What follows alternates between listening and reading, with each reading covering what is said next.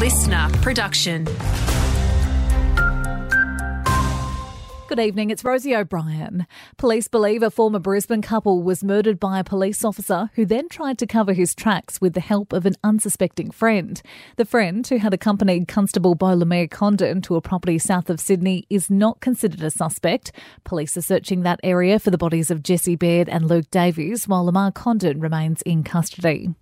Meantime, there's been a potential breakthrough in an investigation into a Gold Coast cold case.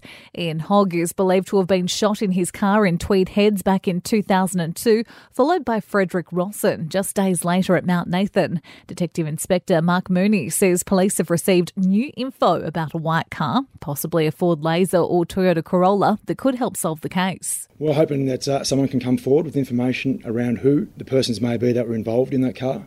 The Greens are threatening to vote against the government's Help to Buy housing scheme in Parliament. They're demanding changes to negative gearing and capital gains tax concessions. Leader Adam Brandt says there are just too many Aussies struggling. Unless we see movement on the things that are pushing house prices out of reach of millions of renters across the country, we'll vote against it in the House. We'll reserve our position in the Senate. And the multi-billion-dollar Sunshine Coast rail line is all but locked in stages. Construction on the first section is due to start in 2026. That'll connect Beerwah to Caloundra. Batinia is next and then Maroochydore. All of this hinges on the federal government coming to the table with cash.